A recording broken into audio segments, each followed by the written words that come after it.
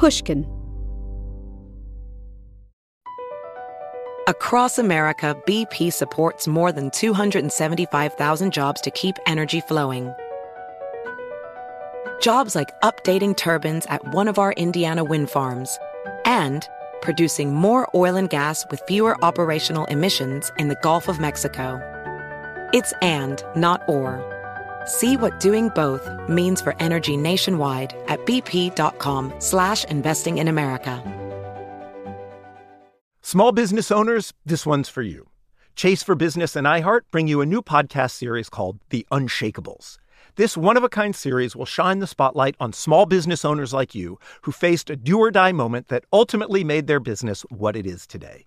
Learn more at chase.com/business/podcast. Chase, make more of what's yours. Chase mobile app is available for select mobile devices. Message and data rates may apply. J.P. Morgan Chase Bank, N.A., member FDIC. Copyright 2024, J.P. Morgan Chase & Company. Ready to celebrate International Women's Day? M&M's and iHeart present Women Take the Mic, sharing empowering stories of women supporting and celebrating each other. And of course, there is a smooth and creamy companion for your listening pleasure, peanut butter M&M's. Because they're just another way to help treat yourself in situations where you deserve a little added delight, like listening to your favorite podcast. So savor the deliciousness of peanut butter M&M's and spread some positivity. From breaking glass ceilings to dominating in sports and entertainment, women truly are unstoppable.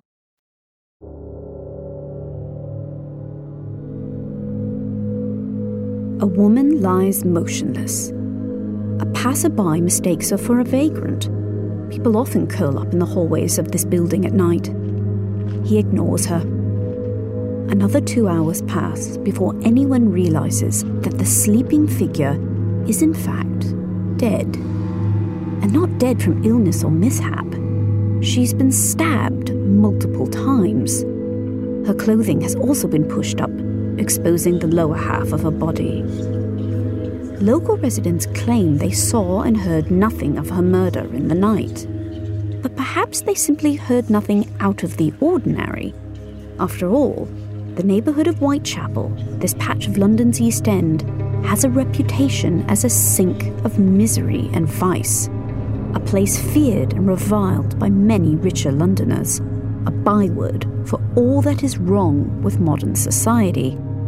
It is no stranger to violence and murder, and soon it will become synonymous with the deeds of a serial killer.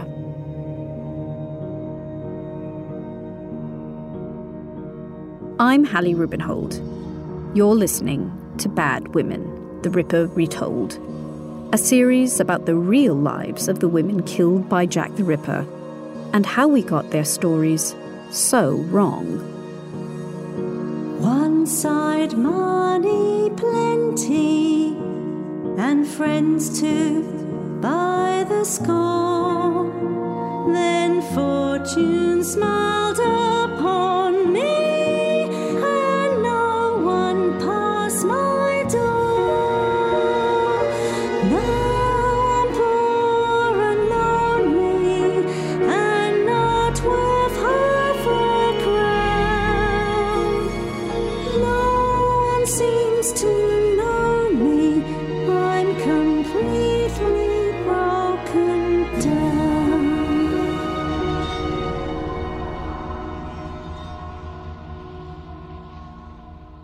In order to tell you these victims' stories, I first need to acquaint you with the spaces where they spent their final months, days, and hours in London's East End. Listen. This is the sound of 1888. It's a piece of music called The Lost Chord, recorded in the summer of that year on a phonograph, a marvellous new invention of the era. We are in London, and the date is August 6th. This is the capital of one of the richest, most technologically advanced superpowers on the face of the earth.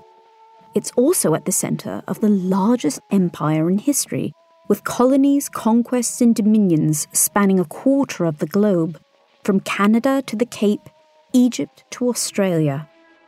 Queen Victoria has been sitting on the throne for more than 50 years, reigning over this centre of art, literature, commerce and science. She has recently celebrated her Golden Jubilee with a series of lavish balls, magnificent festivals, dinners, regattas, races and parades designed to display the extraordinary wealth of the nation. But for all the splendour, there remains squalor. Hold him down and take his money. Pits and pockets of absolute destitution, like here. I've brought you to the heart of Whitechapel. This is Jack the Ripper's London. Look him, harder. Right, that's it. A sailor from the busy docks nearby has wandered, or perhaps been lured, into the dense maze of alleyways and dark courtyards. Go on, get him. He'll be beaten and left for dead. That's it. Whitechapel is one of the most densely populated parts of the city. Dozens of people will have heard the sailors' cries for help, but no one lifts a finger. Well, we ain't deaf. But there ain't a night passes, there ain't a fight in a passage or a drunken row. But why should I interfere? It ain't no business of mine. Let's walk along this street. It's called George Yard. It's not the sort of place for the unwary to wander. Even the local police agree. They consider George Yard to be one of the most dangerous streets in the locality. It is said that police constables dare not even enter the buildings around us. Crime has been decreasing across London as living standards have improved, but not here. In these tight, crowded streets, grinding poverty persists. I can tell you this with some certainty, because the written records are as rich as they are sobering. One eminent businessman, Charles Booth, set about documenting the true extent of poverty in the city. He sent his researchers to visit these streets and assess the inhabitants. They marked the findings down on a map, colour-coding what they had witnessed. Look on those maps, and this neighbourhood is bordered by streets of red, pink and purple, the middle class, the well-to-do and the comfortably off. But closer to us, those purples darken to blue, denoting the poor and very poor, people in chronic want. Where we stand, in George Yard, the map shows stretches of jet black. In the legend of the Booth maps, black stands for the lowest class. Vicious, it reads, and semi-criminal. The houses here are tall, dark, and old. Their brickwork is worn and covered in soot. Their plaster and paint cracks and crumbles. Many of the windows are broken. Indeed, these buildings are so shabby and neglected, they look like they must be abandoned. But they're not. The decrepit rooms inside have been portioned out to a multitude of different occupants. Entire families are crammed into these tiny living spaces, along with a variety of vermin, which make life itchy and disease-ridden. There's a shared toilet, a grim common privy, but many residents avoid this if they can help it, especially at night. Instead, they use a chamber pot stowed under the bed, so the stench in each room is heavy. I want you to meet the people who live here, people like Elizabeth Stride. She's currently renting a sparsely furnished room in one of these buildings with her hard-drinking, violent partner, You stupid little woman. Michael Kidney. Get me my drink. Elizabeth is resourceful, intelligent, and brave. She was born in rural Sweden and has taught herself to speak English fluently. Her life has been varied, at times filled with passion, but also marked by terrible misfortune. Her 44 years of life are fascinating, touching, and thought-provoking, but she will be remembered merely as the third victim of Jack the Ripper. Elizabeth and Michael Kidney's room is grim and desolate, but it does offer one significant advantage over other types of accommodation: a door that can be shut. At the alternative, a common lodging house, all space is shared and privacy is non-existent. This is where we're heading next. Just over there, on Thrall Street, is Wilmot's, a women-only lodging house. Polly Nichols, another Ripper victim, is staying there at the moment. She's been sleeping rough across London, and she's only just arrived in Whitechapel.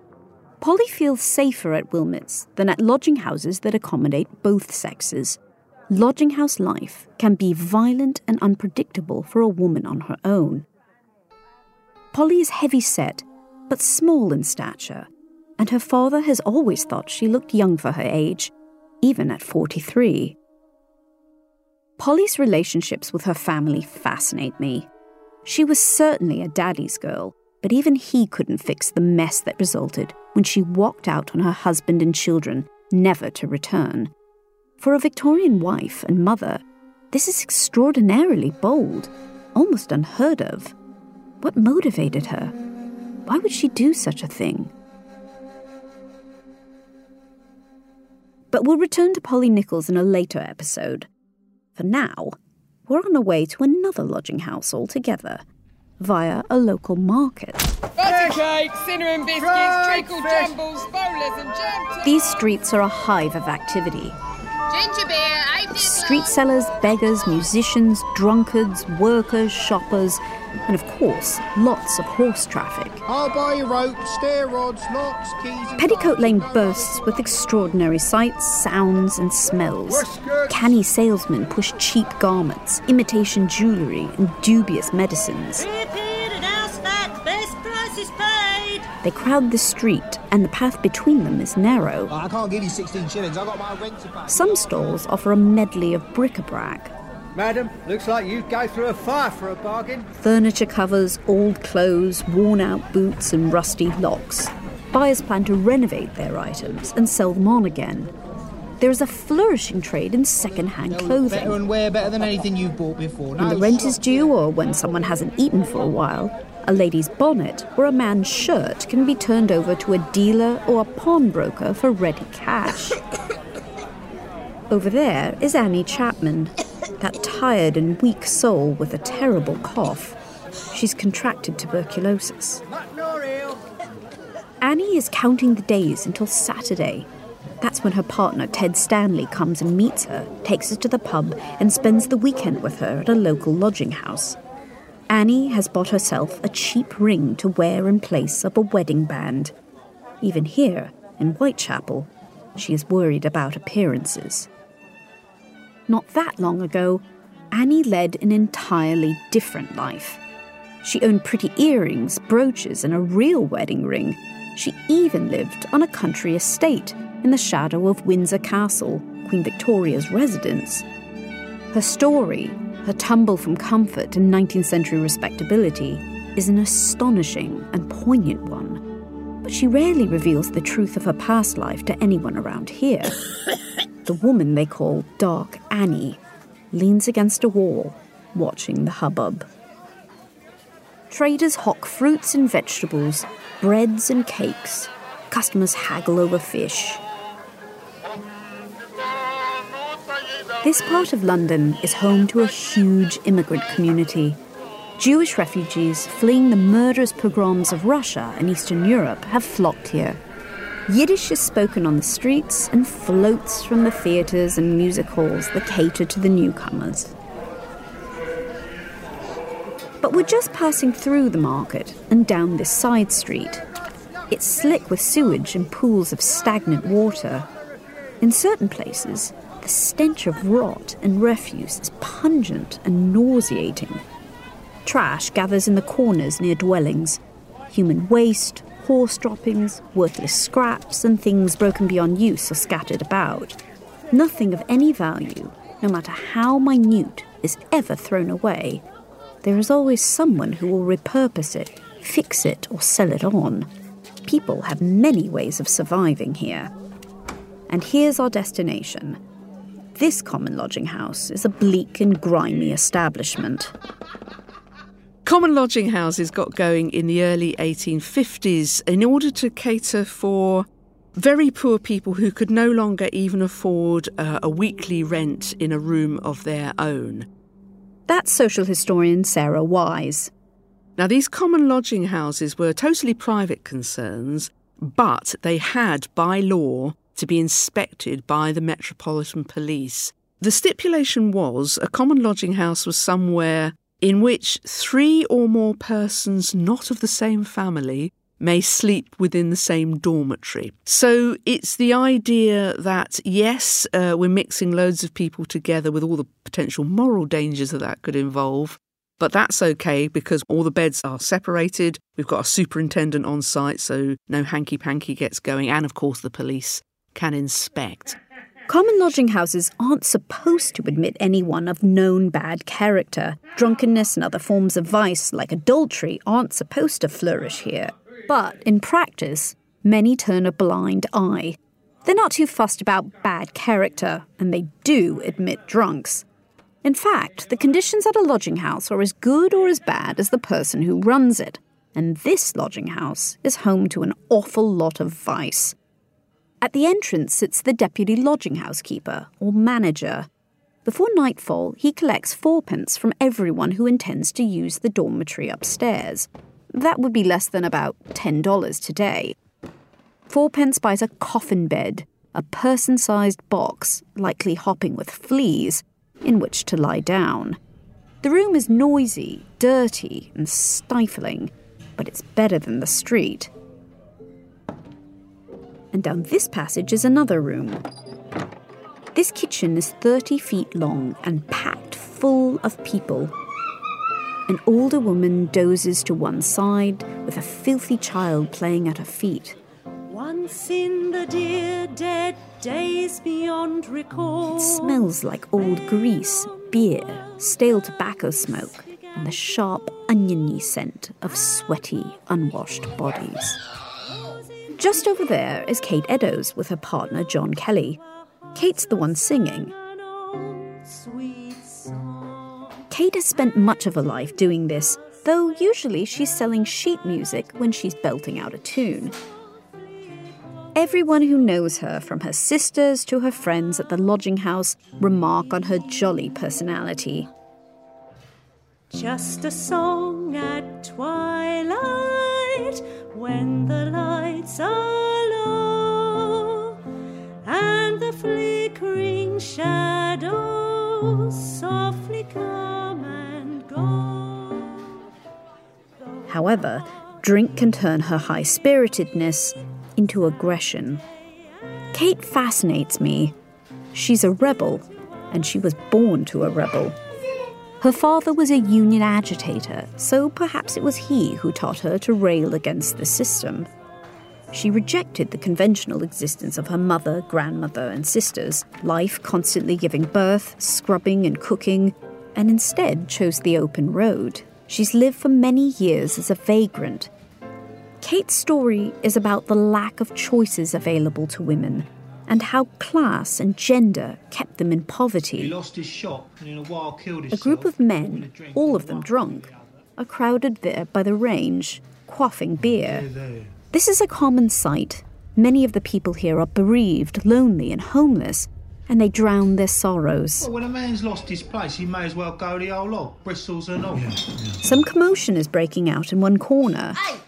It's 2 women, arguing over a bar of soap. Give me that, that's mine. This is a precious commodity. You stole that right out of my pocket. Get off me! But there's also conviviality in this kitchen. The cooking range, the focus of the room, burns all day, and it bathes the space around it in warmth. This is a blessing. Even in the summer, London days can be chilly. Everybody convened down in the great big common kitchen. You would buy your food out in the street, maybe from a costermonger. Maybe you get a saveloy or some fish, maybe some bacon or a jacket potato. And you use the range of the common stove to cook your food, and you eat it in the kitchen with everyone around you. And we've got plenty of eyewitness accounts of just what kind of quite convivial places these could be. Card games, all sorts of board games going on, people laughing, joking, reading the newspaper in the corner. And there's human warmth and human noise and company and chat. I wouldn't underestimate the value of that in some broken lives. This lodging house is the haunt of beggars, criminals, women selling sex, chronic alcoholics, the unemployed, the sick, the old, But there are people here from other walks of life too. Some of these lodging house residents entered the world in entirely different circumstances. We do hear of members of the aristocracy who have drunk their inheritance or gambled it away. Maybe being an aristocrat wasn't what they wanted. So a much bigger mix than many people would have thought living in your common lodging house. Today, the 6th of August, I'm looking for a particular face in this kitchen. A local woman named Martha Tabram. Martha's around 40 and, like most of the women who live here, her hard life has taken its toll. Her marriage has soured, as have other partnerships with men. In a few hours, Martha's story will end in her murder. As evening draws in, the atmosphere in the kitchen starts to change. Desperation increases. The deputy lodging house keeper has started turning out those who haven't paid for a bed that night. Lock him harder. That's it. Outside, a police constable is on patrol. Fights often break out when lodging houses close their doors for the evening. Today is a public holiday, so some locals have indulged in more drink than usual. This officer is ready and waiting to arrest any troublemakers. Come on, you pigeon-livered rat bag. Fucking back. The men of the local police force, H Division, will soon be pitched into a difficult and desperate hunt to find Jack the Ripper and end the horrific killings. What they do, what they say, and what they decide to enter into the historical record will set the tone for how the murdered women are remembered well into the 21st century. So let's learn a bit about them and follow this police constable back to headquarters. The Ripper Retold will be back in just a moment. BP added more than $70 billion to the U.S. economy in 2022 by making investments from coast to coast. Investments like building charging hubs for fleets of electric buses in California and starting up new infrastructure in the Gulf of Mexico. It's and, not or. See what doing both means for energy nationwide at bp.com/investing in America. Tired of spills and stains on your sofa? Wash away your worries with Anabay. Anabay, the only sofa that's machine washable inside and out, where designer quality meets budget-friendly prices. That's right, sofas from only $639. Anabay brings you a no-risk experience with pet-friendly, stain-resistant, and changeable slipcovers made with performance fabric, cloud-like comfort with high-resilience foam, and hypoallergenic featherless down that needs no fluffing. Their steel frame ensures longevity, and you can rearrange the modular pieces anytime. And here's the cherry on top, up to 60% off site-wide. It's backed by a 30-day satisfaction guarantee, so if you're not absolutely in love, send it back for a full refund. No return shipping or restocking fees. Every penny back. Join the revolution of easy, clean, stylish living with up to 60% off at anabay.com. That's ANABEI.com. Offers are subject to change and certain restrictions may apply.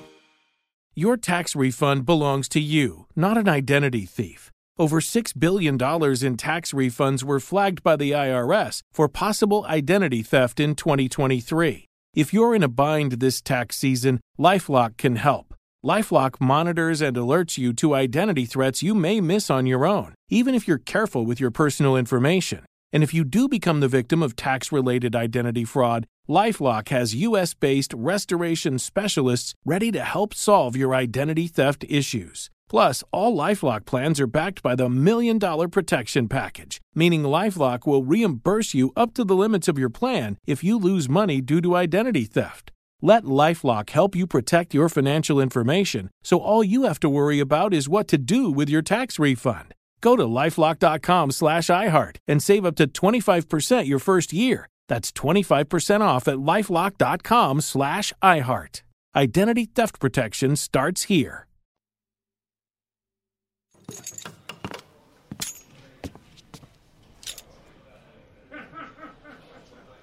Welcome to Lehman Street Police Station, home to H Division of the Metropolitan Police. H Division comprises about 500 officers, pounding their beats in a labyrinth of dark city streets from the wharves and docks on the River Thames up to the gasworks and filthy canals of Haggerston. In between are some of the most deprived neighbourhoods in the capital. Plenty of dark blues and blacks on Charles Booth's poverty map. Inside is the kind of commotion you might expect of a busy police station. I'll not go with you filthy mutton shunter. We know from the records that there's a steady flow of arrests and that the holding cells are filling up. John Hawkins has been brought in for assaulting his wife, and 19-year-old Joseph Gibson is under arrest, charged with indecent exposure. I'm interested in one police officer in particular, Thomas Barrett. He's about to start a night shift, and he's going to play a significant role in Martha Tabram's story. We know from police records that Thomas is 5'10". This is tall by Victorian standards.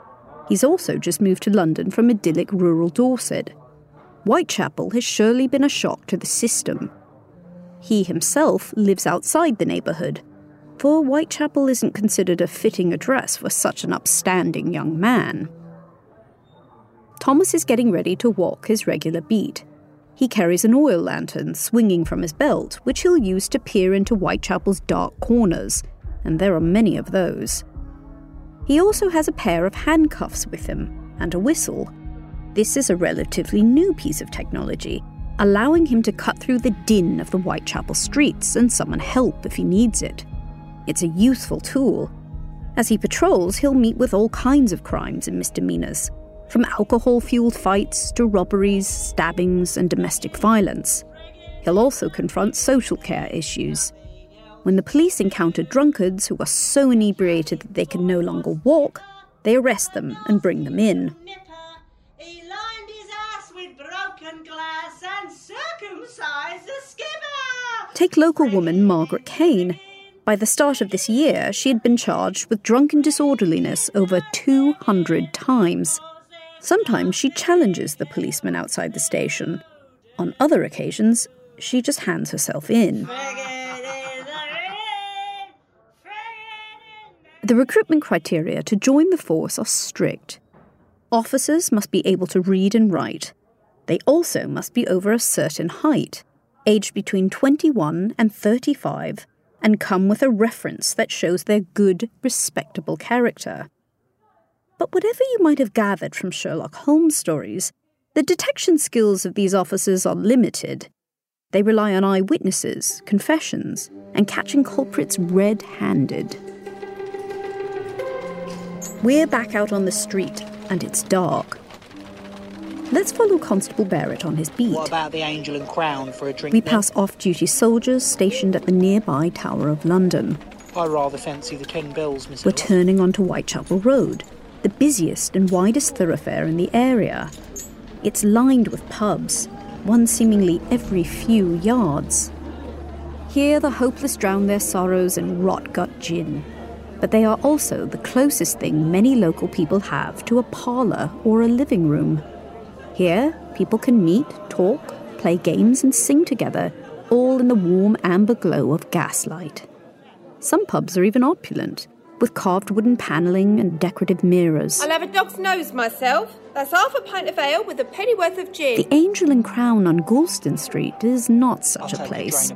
It's 150 years old, and it shows. This pub's interior has been worn by the years, and by the rough company that congregates here. Will you take something, miss? Martha Tabram has been here this evening with a friend and 2 soldiers who would have been paying for their drinks. In the Victorian era, this was expected of men, no matter their social background. Martha, like so many Whitechapel inhabitants, likes a tipple, but it's possible that an edge of desperation crept in on her enjoyment as the hours wore on this evening. Martha would have woken this morning not knowing where she would be sleeping come nightfall. When the pub closes, she'll be worried about scraping together the 4 pence to return to her lodging house. Will she be able to afford it, or will she have to sleep on the street with all the dangers this brings? Constable Barrett continues his beat. Leaving the main street, we are entering darker, narrower alleys and passages. This lack of light is oppressive and menacing. We slide and skid on who knows what. A figure appears ahead of us, a man. Barrett's lamp illuminates a soldier in uniform. The constable challenges him. What is he doing loitering here at this time? Waiting for a chum who went off with a girl, comes the reply. Not an unusual answer, perhaps, and so the beat continues, hour after hour with no rest. We are passing Miller's Court now. There, in the broken window of number 13, a light flickers. Mary Jane Kelly, a sex worker, rents this one-room abode with her partner, Joseph Barnett, who has only recently lost his job at Billingsgate Fish Market.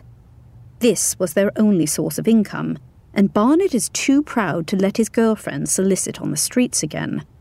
Their worries will grow in the coming weeks, before Mary Jane becomes a victim of the Ripper. Mary Jane's life is a puzzle for anyone attempting to unravel the stories and half-truths that make up her existence. She once sold sex in the rich West End of London and moved in much higher circles, wearing nice dresses and travelling in carriages between restaurants and hotels. What on earth happened to land her here, in a furnished room, in a yard across from a block of stinking latrines? But that will be for later. Now, as the first glow of morning breaks the eastern sky and as workers begin to rise from their beds, there are other matters to return to. Help! Police! We are back in George Yard. Help! A woman's body has been found. The wide pool of blood around it has already begun to thicken and dry. Her clothes are in disarray. It seems hopeless, but Constable Barrett sends for medical assistance. Martha Tabram has been dead for several hours, says Dr. Colleen. He counts 39 stab wounds. When the catalogue of injuries is later read out to the coroner at court, he says it is the most dreadful crime anyone can imagine and declares that the murderer must be a savage. He urges the officers of H Division to find the culprit. Constable Barrett is sent to track down the soldier he'd seen at about the time of Martha's death, but he has no luck. The other soldiers he interviews close ranks, offering up alibis for each other and frustrating Barrett's investigation. With hindsight, the viciousness of Martha's unsolved murder will cause some people to conclude that her death was the work of Jack the Ripper. Rightly or wrongly, Martha's death doesn't feature in the conventional telling of the famous Ripper story. Her murder, along with the killings of 10 other women between April 1888 and February 1891, are referred to collectively as the Whitechapel murders. Those women were Emma Elizabeth Smith, Polly Nichols, Annie Chapman, Elizabeth Stride, Catherine Eddowes, Mary Jane Kelly, Rose Milett, Alice Mackenzie, Frances Coles, and the torso of an anonymous woman found under a railway arch. At the time, and even today, there is debate about whether all of these women were victims of the same killer. Eventually, the consensus among the police would be that due to the similarity of the weapon used and the nature of the injuries, only Polly, Annie, Elizabeth, Catherine, and Mary Jane could be identified as Ripper victims. Martha's death, as well as the murders of those who followed, whether by the hands of Jack the Ripper or some other malefactor, only serve to illustrate just how normal deadly violence against women was in 19th century Whitechapel, and how the killers so often escaped justice. I often get asked why I didn't include Martha Tabram among the Ripper victims, or why I didn't write a book called The 11. But writing a book about Jack the Ripper, obsessing over the minutiae of injuries and murder weapons, was never my objective. I wanted to study life, not the agonizing, terror-filled moments of death, and the 5 offered me a perfect data set. The experiences of Polly, Annie, Elizabeth, Kate, and Mary Jane were quite simply the experiences of millions of Victorian women. They fell in love, endured childbirth and the deaths of parents. They argued with their siblings, they wept, they dreamed, they hurt, and they enjoyed small triumphs. The courses of their lives mirrored that of so many others, and yet their lives were so singular in the ways they ended. Jack the Ripper will never be caught, but justice can be restored when we remember their names and learn their stories. They don't need to be forgotten or to remain silent any longer. So please, come with me. I can't wait to introduce you to them.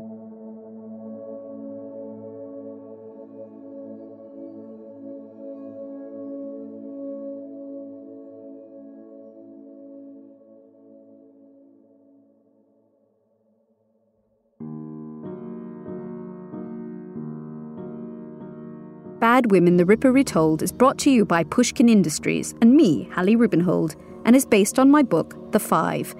It was produced and co-written by Ryan Dilley and Alice Fiennes, with help from Pete Norton. Pascal Wise sound designed and mixed the show, and composed all the original music. You also heard the voice talents of Saul Boyer, Melanie Guttridge, Gemma Saunders, and Rufus Wright.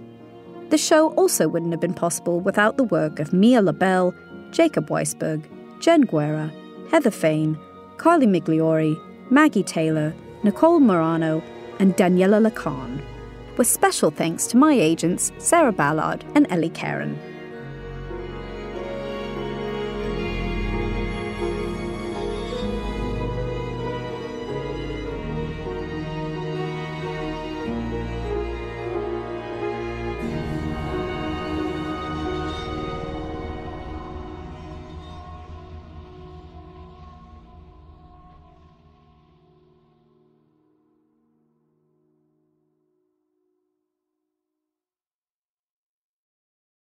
What's out there is unknown.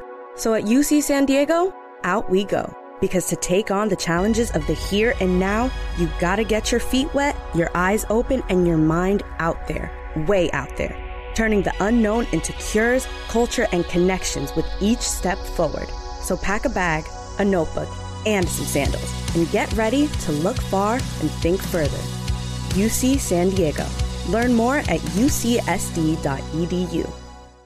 Infiniti presents a new chapter in luxury, the premiere of the all-new 2025 Infiniti QX80, live March 20th from the Edge at Hudson Yards in New York City, featuring a performance by John Batiste. The all-new 2025 Infiniti QX80 is an SUV designed to help every passenger feel just right. Be the first to see it March 20th at 7 p.m. Eastern, only on iHeartRadio's YouTube channel. Save the date at new-QX80.com. Don't miss it. 2025 QX80 coming this summer. You can rent a car, a house, even that little black party dress. So why not rent the stuff you need for your home, too? The place to do it is Aaron's. Choose from thousands of new products from the brands you love, online or in store. Pick a payment plan that fits your budget and pay a little at a time until it's yours forever. But if life changes, you can return it anytime or even upgrade it with something new. Rent what you need. It's better at Aaron's. Approval not guaranteed. Restrictions apply. See store for details.